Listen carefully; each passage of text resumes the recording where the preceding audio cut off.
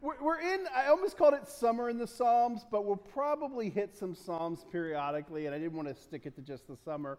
But we're doing a series through the Psalms. Now, the Psalms it's one of those books, a lot of people love the Psalms, but there's a bit of variety in there, if you will. And so we're going to land this week, and I know I've been jumping around. You can still submit your favorite Psalm number. I might be able to work it in there, but even though we do have a plan. Psalm 37, though, is where we're going today. Now, it's interesting. Now, this is the academic side of me. You have to understand, I both like outdoor stuff and sports, and I'm like a nerd. I'm like this weird combination of the two, and I'm a book nerd. And one of the courses I get to teach is on Psalms and Proverbs and just wisdom literature in general. And so this one today is an acrostic poem. Anybody know what an acrostic is? Okay, nobody. But a couple. Okay, here we go. But it's basically the Hebrew alphabet. If you knew Hebrew and you looked at this in Hebrew, the verses, they start with the same letter of the Hebrew. So, like Psalm 119 is kind of in the middle of the Bible, if you've ever seen that. And some translations have like the little letters above each section. And that one, all the sections start there. So it's just kind of interesting. And so, probably most of us don't know Hebrew. We're actually going to learn it today. No, I'm kidding. But you don't have to learn Hebrew. You don't have to know Hebrew. It is required for membership. No, I'm kidding. It's not. But it should be. When my kids were little, I would teach them Hebrew, and we would Aleph, Bet, Gimel. Anyone know that song? The Aleph, Bet song? No? Okay. Anyway, so as we dive into Psalm 37, we're going to see it really hits one of the common struggles that we have sometimes in living the godly life. Often, the people who aren't godly prosper. Some of the ones, you live a godly life, and sometimes you don't. So Psalm 37, we're going to jump in.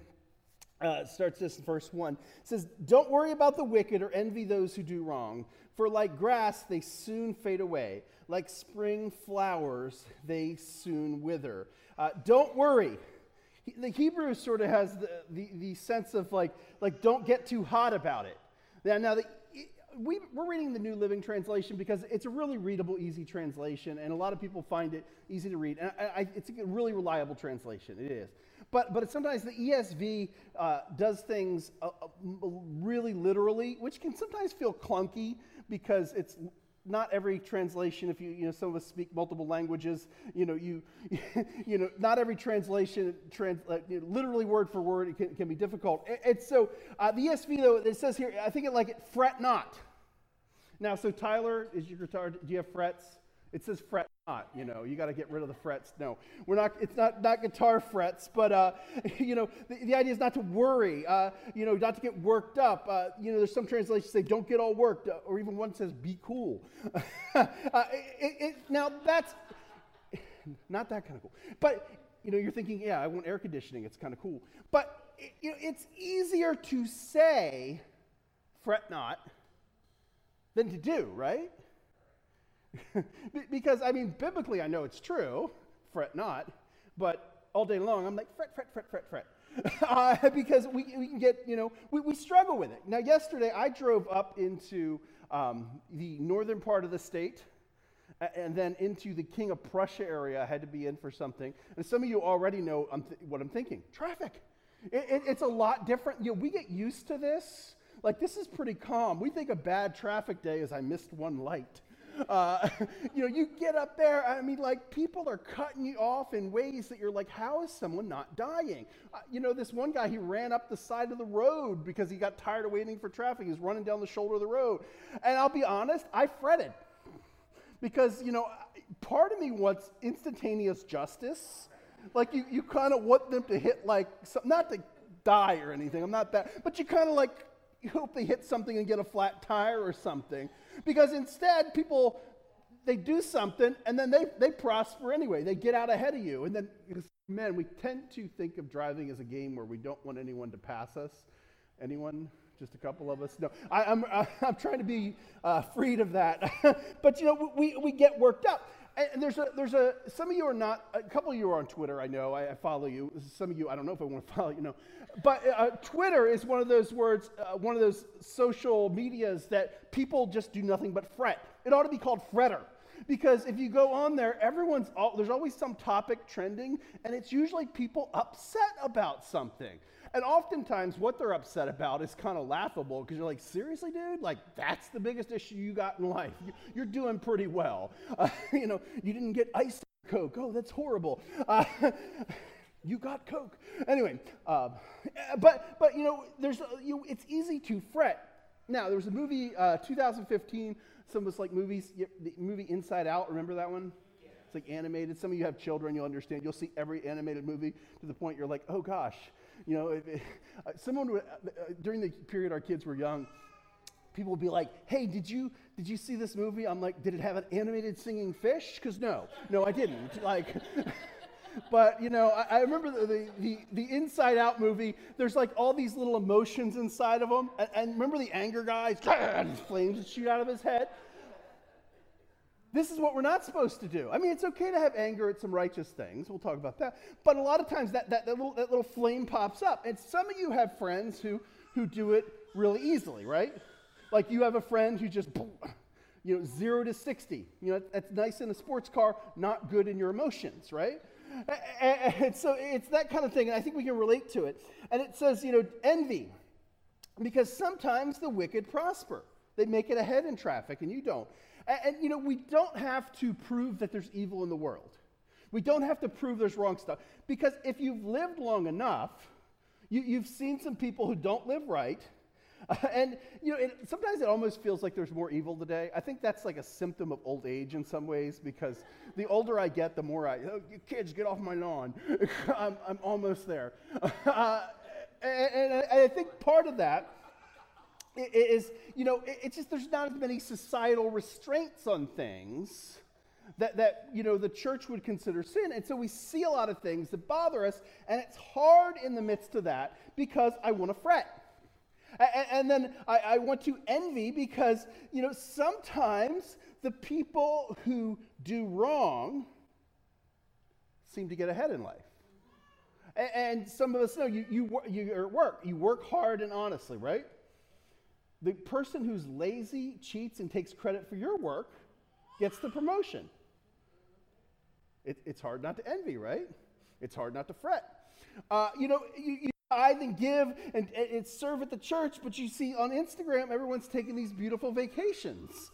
And you want to do something like that. And it's easy sometimes to envy what others have, envy their apparent reward, and it's often then hard to be content with what we do have. We can't control what others have or do, but we can control our reactions. David gives us this advice. This is a Psalm of David in verse 3. Trust in the Lord and do good, then you will live safely in the land and prosper. Take delight in the Lord, and he will give you your heart's desires. Commit everything you do to the Lord. Trust him, and he will help you. And verses 4 and 5 are sort of, in the ESV, these are popular verses. You may have heard them a different way. So delight yourself in the Lord, and he will give you the desires of your heart. Commit your way to the Lord. Trust in him, and he will act. And the problem is, we look often at the people who are prospering when they do evil, when they do the wrong thing, and we're doing the right thing. And then I think sometimes we think of God as like the consolation prize. Like, we don't get the good stuff, but everyone's doing better than you, but at least you have the Lord. Wah, wah. Because we don't delight in God. It's easy to kind of forget and not delight in the fact that we have the Lord. And that should make a difference in our everyday life, because our focus is on different things. Now, it is hard when you're driving a car that you struggle to get started and working, and your neighbor who apparently does not love God from their actions and behaviors has the new car that starts and works. It's a struggle. But ultimately, we have God, and he is the prize. Matthew 13:44, one of my favorite verses in Matthew, says, "The kingdom of heaven is like a treasure that a man discovered hidden in a field. In excitement, he hid it again and sold everything he owned to get enough money to buy the field." Because the kingdom of God is of such value, we'd give everything for it. Now, if you found like a treasure, I've told you, when you're in this area, there were all kinds of pirates and everything down at the beach area. If you don't know the history of Lewis, everything, Kit's Hummock is Captain Kidd's, hangout place. So some of you don't know. And there's like, he may have been in this, he was in this area, but, and so there's always these like buried treasure stories. And you can actually find like gold doubloons walking along the beach in Lewis sometimes. There's gold coin. No, I know it sounds like a story, but, if you metal detect, sometimes they wash up because, wrecks and everything. And so I always picture kind of like, if you found a giant treasure chest, and then, like, it was on an oceanfront lot there, or maybe on the bay there at Lewis, and you knew there was a treasure chest of, like, you finally found the pirate treasure, you would sell everything you had to buy that lot, right? Because you would get lots of money for it. And that's the kingdom of God. The kingdom of God is so valuable, we should want to give everything to acquire it because it's better. But often we look at God as like the consolation prize. Like you don't get success, but you got Jesus. It's the opposite. It's like we get Jesus, and we don't we shouldn't focus on those other things. Now, how do you not envy the wicked, though? I think number one is we look up. You get our eyes off the wicked, and often on ourselves. We get our eyes to the Lord. It says, trust. And ultimately, there's faith is this starting point of a relationship with God. And we talk about the ABCs of faith, admit, believe, commit. And so you admit you're a sinner. You believe in Jesus, came for your sins, and he died for you. And then you commit to living differently because of that. And so we have to first believe and trust that God knows best, that he wants the best for us. Now, I was fortunate. We were at a volleyball thing yesterday, and I'm watching my daughter play volleyball, and I'll be honest, like, I cried a little. I do. Every time I watch my kids play sports, I cry a little because I'm so excited for them. It's okay. I can be big and tough and cry too, right? Because I've killed more deer than most of you. Many things. I fixed my car this morning, and I cry a little when I cry in movies all the time. I cry at YouTube videos. I don't know. But anyway, I look at my kids, and I cry sometimes because I'm so happy because I love them. And that's how God looks at us. If you're a child of God, when you're doing well, you cry a little. Now, that doesn't mean I don't let my kids go through hard things, though, right? You can trust. I'm a parent who loves my children, but sometimes I let my kids go through hard things because it makes them a better athlete. It makes them a better student. It makes them a better person. And so often, we have to trust and go, hey, God, we put our faith in God, and that means we put our faith in all his decisions and choices, even when it's hard for us. It says, do good. Our actions follow our belief. If I trust in God, I do what he says. Jesus said, put these words into practice. We've gone over that recently, so I won't dig into that passage deeply. But, do you do the things that Jesus says? Are we going to live this life that God has called us to? And then delight in our heart's desire. Delight in our heart's desires. What do we delight in, if we're honest? I know we're going to say the Lord because we're in church. That's the answer, right? We delight in the Lord. We delight in Jesus. No, but we delight in a lot of things in life. After church, this is like advertisement for Trey Sorelli. You go over, oh my gosh, some of that ice cream over there is like unbelievable. Anyone been there? And you can play mini golf. It's like a great thing. I delight in ice cream. I do. And we delight in all kinds of food, right? I was so disappointed yesterday. We were traveling. I was near an Ethiopian food restaurant, and some of you know I love Ethiopian food. It was funny because, other people almost ended up in the same restaurant. It would have been funny. But I was so excited because I delight in Ethiopian food. Now, it was unfortunately closed. We didn't get to go. But I did get some great Indian food. But, you delight in good food. We delight in sports, some of us. We love to watch sports. I mean, it's easy when you're a Steelers fan. It's harder when you're green. But, sorry, I'm just priming the pump there for the next season. We've had some rough years too, but so now we know what you guys go through. But sports. You have sports and things that we delight in. And a lot of us we delight in Netflix. It's like I told you I had a friend who we don't watch TV anymore, and I find out they just watch Netflix all day. It's like, glad you made that jump and are no longer a slave to television. Now you're a slave to your phone watching Netflix. But, we delight in so many things, Really, we need to, because we turn to those things for comfort, but ultimately we should be turning to God for comfort. We steam over what we don't have, or we can delight in the God we do have. We don't always get what we want when we pray, though. God will give the desire of our hearts. But here's the thing. When you pray, God will shape your heart and desires. When we pray, God, Philippians 2:13 says, "For God is working in you, giving you the desire and the power to do what pleases him." When the Holy Spirit comes into you, it begins to change you. And I've told you the story many times. I remember I was in the factory, and when I was working, and I'd become a believer in Jesus, and this guy comes up to me, and he's like, "You don't cuss anymore." And I'm like, "Really?" I'm like, "That's not true." And I'm like, "Oh, kind of is." Because, my language had changed a little. Sorry, Dad, now I cussed a little bit. That's a tough thing when you go, can I tell that story with Dad here? Is he watching online? But, God changes our desires. Because often, that advice, follow your heart. That is really bad advice most of the time. Because my heart wants all kinds of things that it shouldn't have. But when I delight in the Lord, God changes my desires. It should be delight in God, seek him, and then see what you want. And it's hard, because sometimes the things you desire are good. I remember when I was praying over whether I should marry Denise. A lot of you don't know. Some of you know if you went to high school with me. Denise and I, we started dating in the 7th grade. I know, that's crazy, right? We had to tell our kids, don't worry, you don't have to meet your kid, your spouse by 5th grade, but, it helps.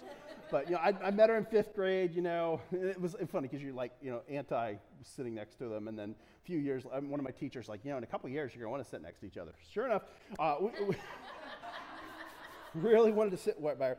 But, we became believers, and I'm praying because I want God's will for my life, but I really wanted Denise for my wife.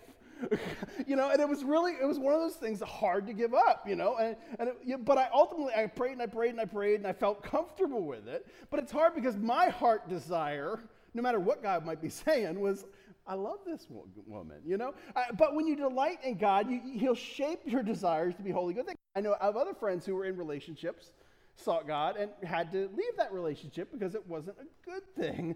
And that's a whole nother sermon for a whole nother time. We don't always get what we want for when we pray, but God changes our hearts. Ephesians 1:13 says, "When you believed, you were marked with him with the seal, the promised Holy Spirit." So the Holy Spirit, when we're believers, the Holy Spirit then comes inside and lives us in this way that it enables to live a different life. We often talk about the struggles and the problems we have with sin, because we do have struggles. But you should get better. You're never going to be sinless, but you should sin less. You let that Holy Spirit continue to move you, change you, and make us more like him. We use the term more Jesus-y. You should be more like Jesus. I don't like Christ-like because if you've heard that term enough, you kind of like, oh yeah, Christ-like. Jesus-y, be like Jesus. Anyway, it's submit your way to the Lord. Do what God calls us to do. And I think often here, I was thinking about, and probably because we just went through 1st and 2nd Peter not long ago, but 1 Peter 5:7 says, "Give all your worries and cares to God, for he cares for you." And then that looks good on paper, right? I'm going to give all my worries and cares to God. I have worries and cares for a lot of you that are hard to give to God. I have worries and cares for my own family that are hard to give to God. And it's harder to practice than just the theory. And I think we're good at taking it back, right? Because 5:7 in the ESV says, "Casting all your anxieties on him because he cares for you." Maybe you've heard a translation like that. What I picture, because English has words that could be different meanings here, but I think of fishing. Anyone ever go fishing? Okay, it's a couple of you. There's lakes and stuff. I grew up living on a lake. You throw it out, and then I'd teach my kids, you don't just throw it out and let it sit there, because you're using the lure, you have to reel it back in. But the problem is, we need to cast it and leave it there like you're fishing with a worm. But we cast it out, we reel it in, we take it back. And so there's this constant effort on my part to give it up to God because it creeps back in. I take my anxieties. I take all those things back. And ultimately, we have an enemy who wants us to live feeling like that, who wants us to live in worry and struggle and confusion. 1 Peter 5:8 says, stay alert, watch out for the great enemy, the devil. He prowls around like a roaring lion looking for someone to devour.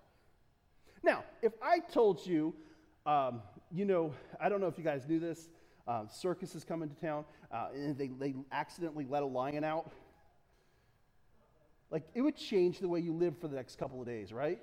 You'd be like, I'm gonna bring my gun with me. I'm gonna run quickly. I'm gonna run with someone who's slower than me, so I can make it to safety. But if we thought there was a chance of being eaten when we left this house, or or your house, or this house, you would live carefully. You would be wise. You would look at what's going on, and that's sometimes we forget that we have an enemy, and the enemy wants nothing more than for you to fret over what the other people have. Wants you to envy. Wants you to fret, wants you to worry, wants you to put your emphasis on that instead of looking what God has given us. Verse 6 it says this, he will make your innocence radiate like the dawn, and the justice of your cause will shine like noonday sun. Be still in the presence of the Lord, and wait patiently for him to act. Don't worry about evil people who prosper, or fret about their wicked schemes. Now you just have to worry, poetry is not linear, so we kind of keep hitting some different things. That's just David, that's poetry. I know some of us we dealt with that. Why are we coming back to that? Maybe because we all keep dealing with it. It says, stop being angry, turn from your rage, do not lose your temper, it only leads to harm. And that's really kind of the do not lose your temper. I mean, here we're talking about, dealing with the struggle of other people having stuff, but that's really good advice for everyone, because rarely does anger bring any good, right? Like Jesus, don't get me wrong, he gets angry. People are like, what did Jesus do? And I'm like, one time he enters the temple and he flips over tables and chases people with a whip. So be careful. I'm going to do what Jesus did. No. But his was about injustice. And he went into the temple, and he was upset because they took the court of the Gentiles, the place where the Gentiles were to come close to God. They turned it into a place where they're selling overpriced merchandise and expensive pretzels, like a Philly stadium. Sorry. but it became this not at all what God intended. It was keeping people. So that's kind of righteous anger, but often my anger is at something different. And I struggle when I drive, and fortunately, my kids can attest, I'm not throwing golf balls or anything outside the windows. And some of you had just got ideas. 10 millimeter sockets. I was just trying to help them fix their car. Some of you get that. But we get upset about less than holy things, right? We're not talking Jesus. James 1:19 says this. Starting verse 19. Understand this, my dear brothers and sisters, you must all be quick to listen, slow to speak, and slow to get angry. A lot of us are slow to listen, quick to speak, and quick to get angry. So we're the opposite of that. Human anger does not produce the righteousness God desires. And skipping down to chapter 4, verse 1. What is causing the quarrels and fights among you? Don't they come from the evil desires at war within you? You want what you don't have, so you scheme and kill to get it. You're jealous of what others have, but you can't get it, so you fight and wage war to take it away from them. Yet you don't have what you want because you don't ask God for it. And even when you ask, you don't get it because your motives are all wrong. You want only what will give you pleasure. And a lot of times our anger is not for the right reasons. Our anger is selfish. Verse 9 says, for the wicked will be destroyed, but those who trust in the Lord will possess the land. Soon the wicked will disappear. Though you look for them, they will be gone. Bottom line is we shouldn't envy the wicked even when they prosper, because ultimately it won't bring them hope. It won't bring us the hope we have of eternal life in Christ. Now, I want you to imagine for a moment the best meal you can think of. So this is going to be different for all of us, right? Maybe for some of you it's seafood. Have you tried the Maryland crabs yet, or Delaware crabs? Oh, these crabs are, you need almost a lesson in how to crack a crab properly, though. I remember some of you remember Aaron and Shaughnessy? We were having crabs with them, and like they whacked the crab with a mallet. I'm like, what are you doing? You don't whack that part. You know, there's this whole process. I literally said that out loud. I was in such shock, and they're like, I'm sorry, I thought you whack them with mallets. I'm like, you do, but not that part. You're about to eat a bunch of lungs if you do that. Anyway, that's a whole other story. But you know, maybe seafood is your thing. You know, some like you're just up in Maine. There's some lobster everywhere. They're just, oh my gosh, they're good. There was like the town we lived in with Maine had a triple lobster dinner for like $12 or something. I mean, yeah, some of you are like, you can't even buy a lobster. It was great. I like food, as you can tell. Well, you usually don't get to be bigger without eating a little bit.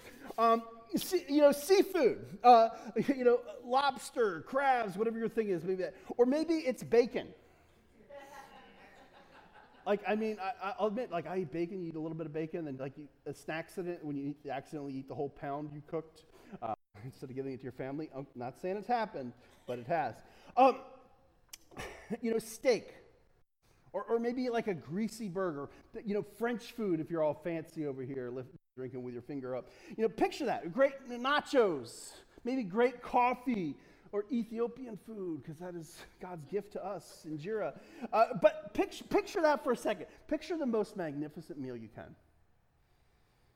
Some of you are like getting hungry now. You're like, Jeff, finish this sermon. We're going to lunch now. Indian food. Oh, saag paneer. Oh gosh. Now you picture your perfect meal. Now imagine someone evil enjoying that meal. Do you feel as good about that meal? Maybe someone who's wronged you, they get your perfect meal. You're sitting next to them with like a cup of water and a breadcrumb. I don't know. Maybe that's someone who's wronged your family. Maybe someone who always cheats, selfish, narcissist. How do you feel when they're enjoying that meal? Not so good. Now, if that was their last meal before a firing squad, are you jealous? No. Because you know the end of that. If it's like the last meal you get because you're on death row, you're not no one's ever looked at someone eating on death row and go, oh, I wish I could swap places with them. Right? Because the end destination isn't where we want to be. We envy because we don't understand that our reward is coming.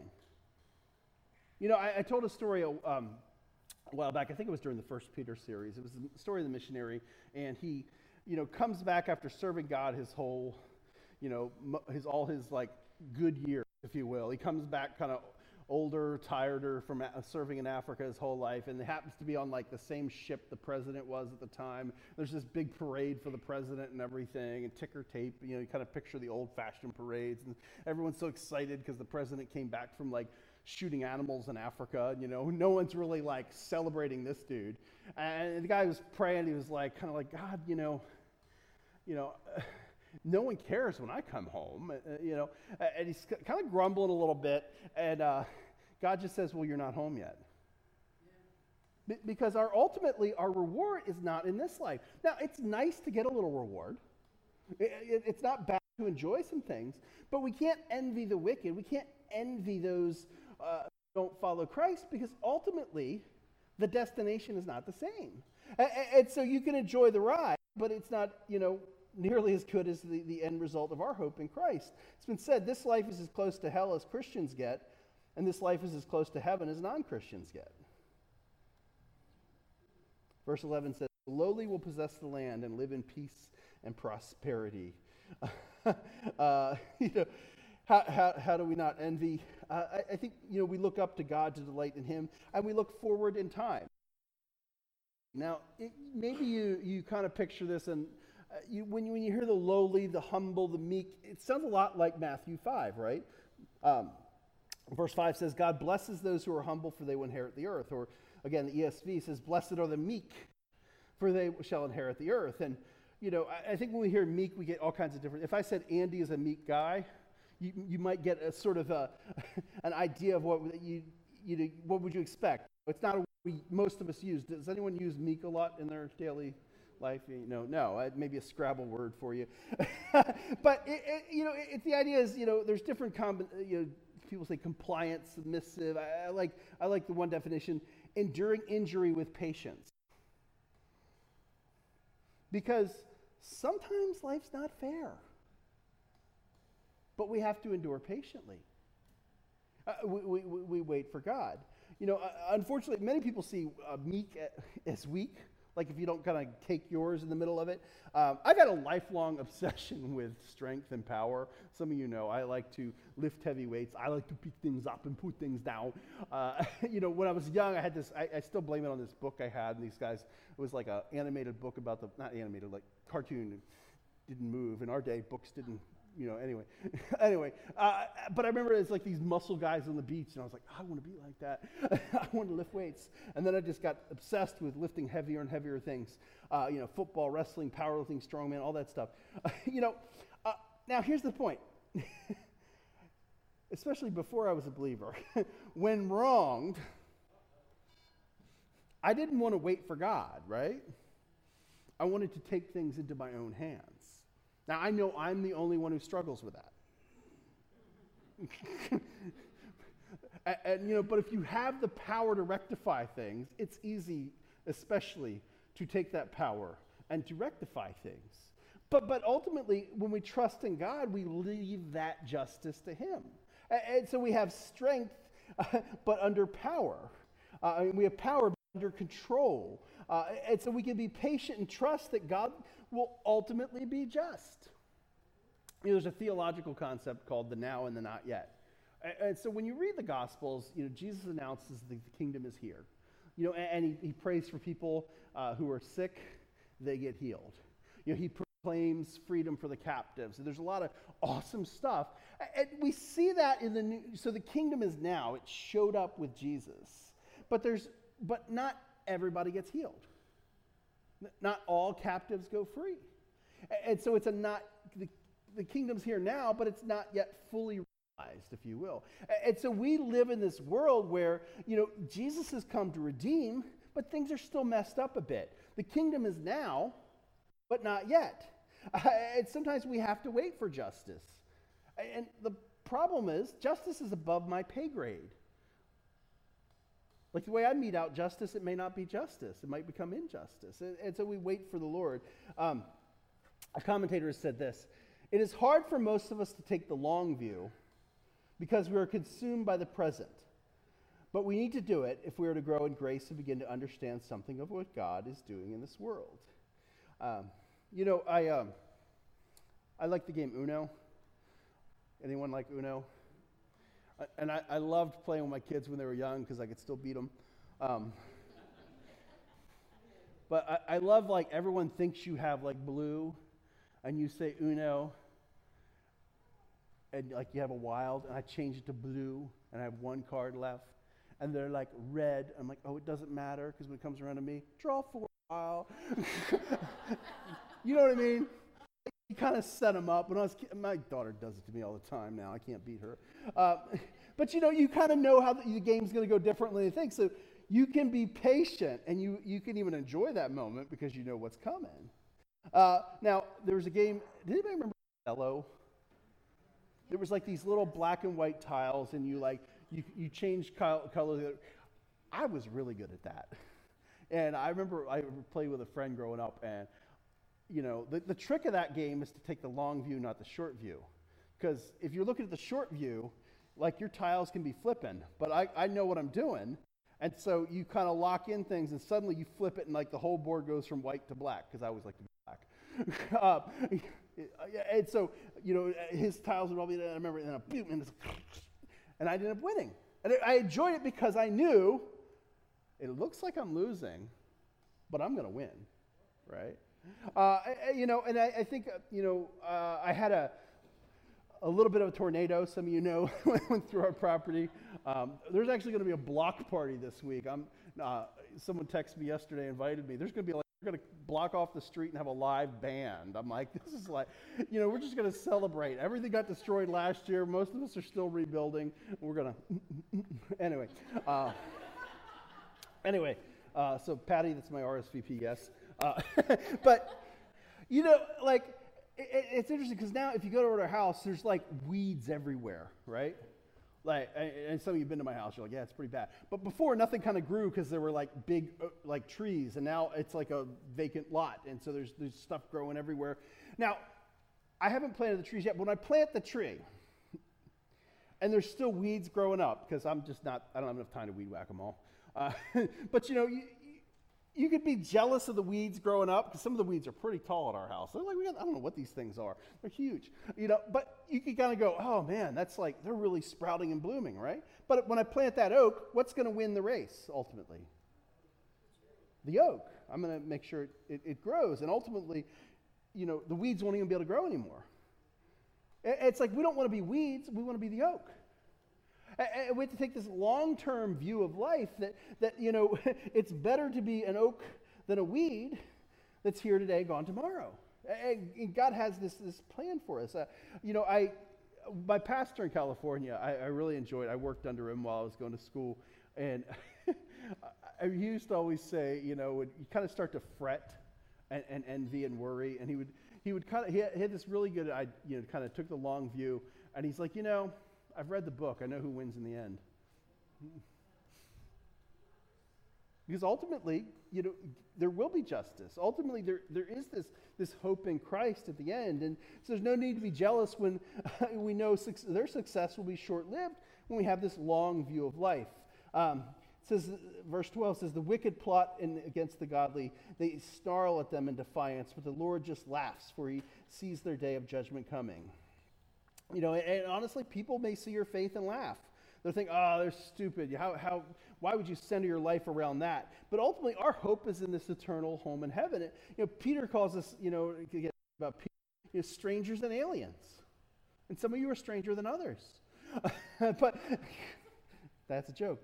But Peter calls us to live in a different way because this is not our home. This is not our world. And David puts this thought in some cool imagery here. It says, the wicked draw their swords and string their bows to kill the poor and oppressed, to slaughter those who do right. But their swords will stab their own hearts, and their bows will be broken. It is better to be godly and have little than to be evil and rich. For the strength of the wicked will be shattered, but the Lord takes care of the godly. Day by day the Lord takes care of the innocent, and they will receive an inheritance that lasts forever. They will not be disgraced in hard times. Even in famine they will have more than enough. But the wicked will die. The Lord's enemies are like flowers of the field. They will disappear like smoke. The wicked borrow and never repay, but the godly are generous givers. And, again, this psalm kind of keeps hitting some of these same themes back again. And, the Psalms really are sort of nonlinear. We kind of keep hitting these things. Now, the godly and the ungodly and the godly just view life and, often money differently.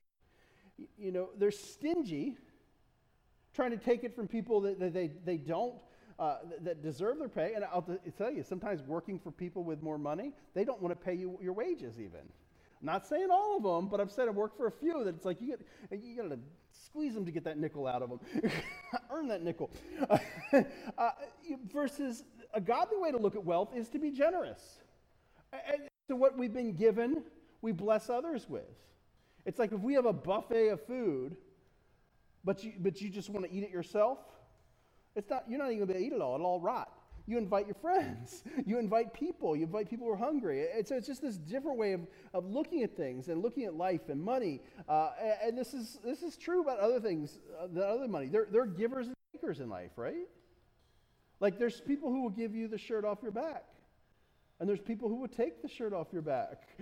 And as believers, we're called to live this generous in life. Now, it is okay to set boundaries on giving. That's a whole other sermon. I'm not saying you have to give everything to the guy on the corner of the street. But, we're made to be generous people.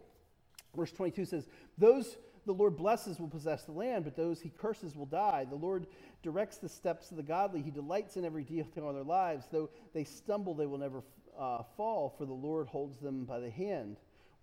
once I was young and now I am old. And everyone said amen. Yet I have never seen the godly abandoned or their children begging for bread. And, the steps, there's an old, most of you probably wouldn't know who George Mueller was. He was an evangelist, founder of orphanages, like 200 years ago now. I don't know. He was one of the older guys. And next to this verse in his Bible, someone after he passed away, they looked at his Bible and said, the steps, and he put, and the stops. Because following God, he'll direct your steps, and sometimes he'll stop you. I'll let it preach on its own. In other words, let the Holy Spirit guide us and direct us where we go, what we do. And, this is written, David's a little older by the time he writes this psalm, apparently. And, he's kind of seen life play out. Now, I made one or two mistakes when I was younger, Some of you have been around to see them. Made plenty of mistakes when I was even a young believer. And there's wisdom in learning from people, though, who've been through some things and processed it in a godly way. And it says here, yet I've never seen the godly abandoned their children begging for bread. And this might remind you of Matthew 6:26 says, look at the birds. They don't plant or harvest or store food in barns, for your heavenly Father feeds them. Aren't you far more valuable to him than they are? And ultimately we can trust in God. And we can trust him for our ultimate care. I'm going to wrap up, and some of you are like, "Man, he's got a lot of verses left, and we're not even through this." So, but I'm gonna wrap up with actually the psalmist's own words here, and it says in verse 26, "The godly always give generous loans to others; their children are a blessing.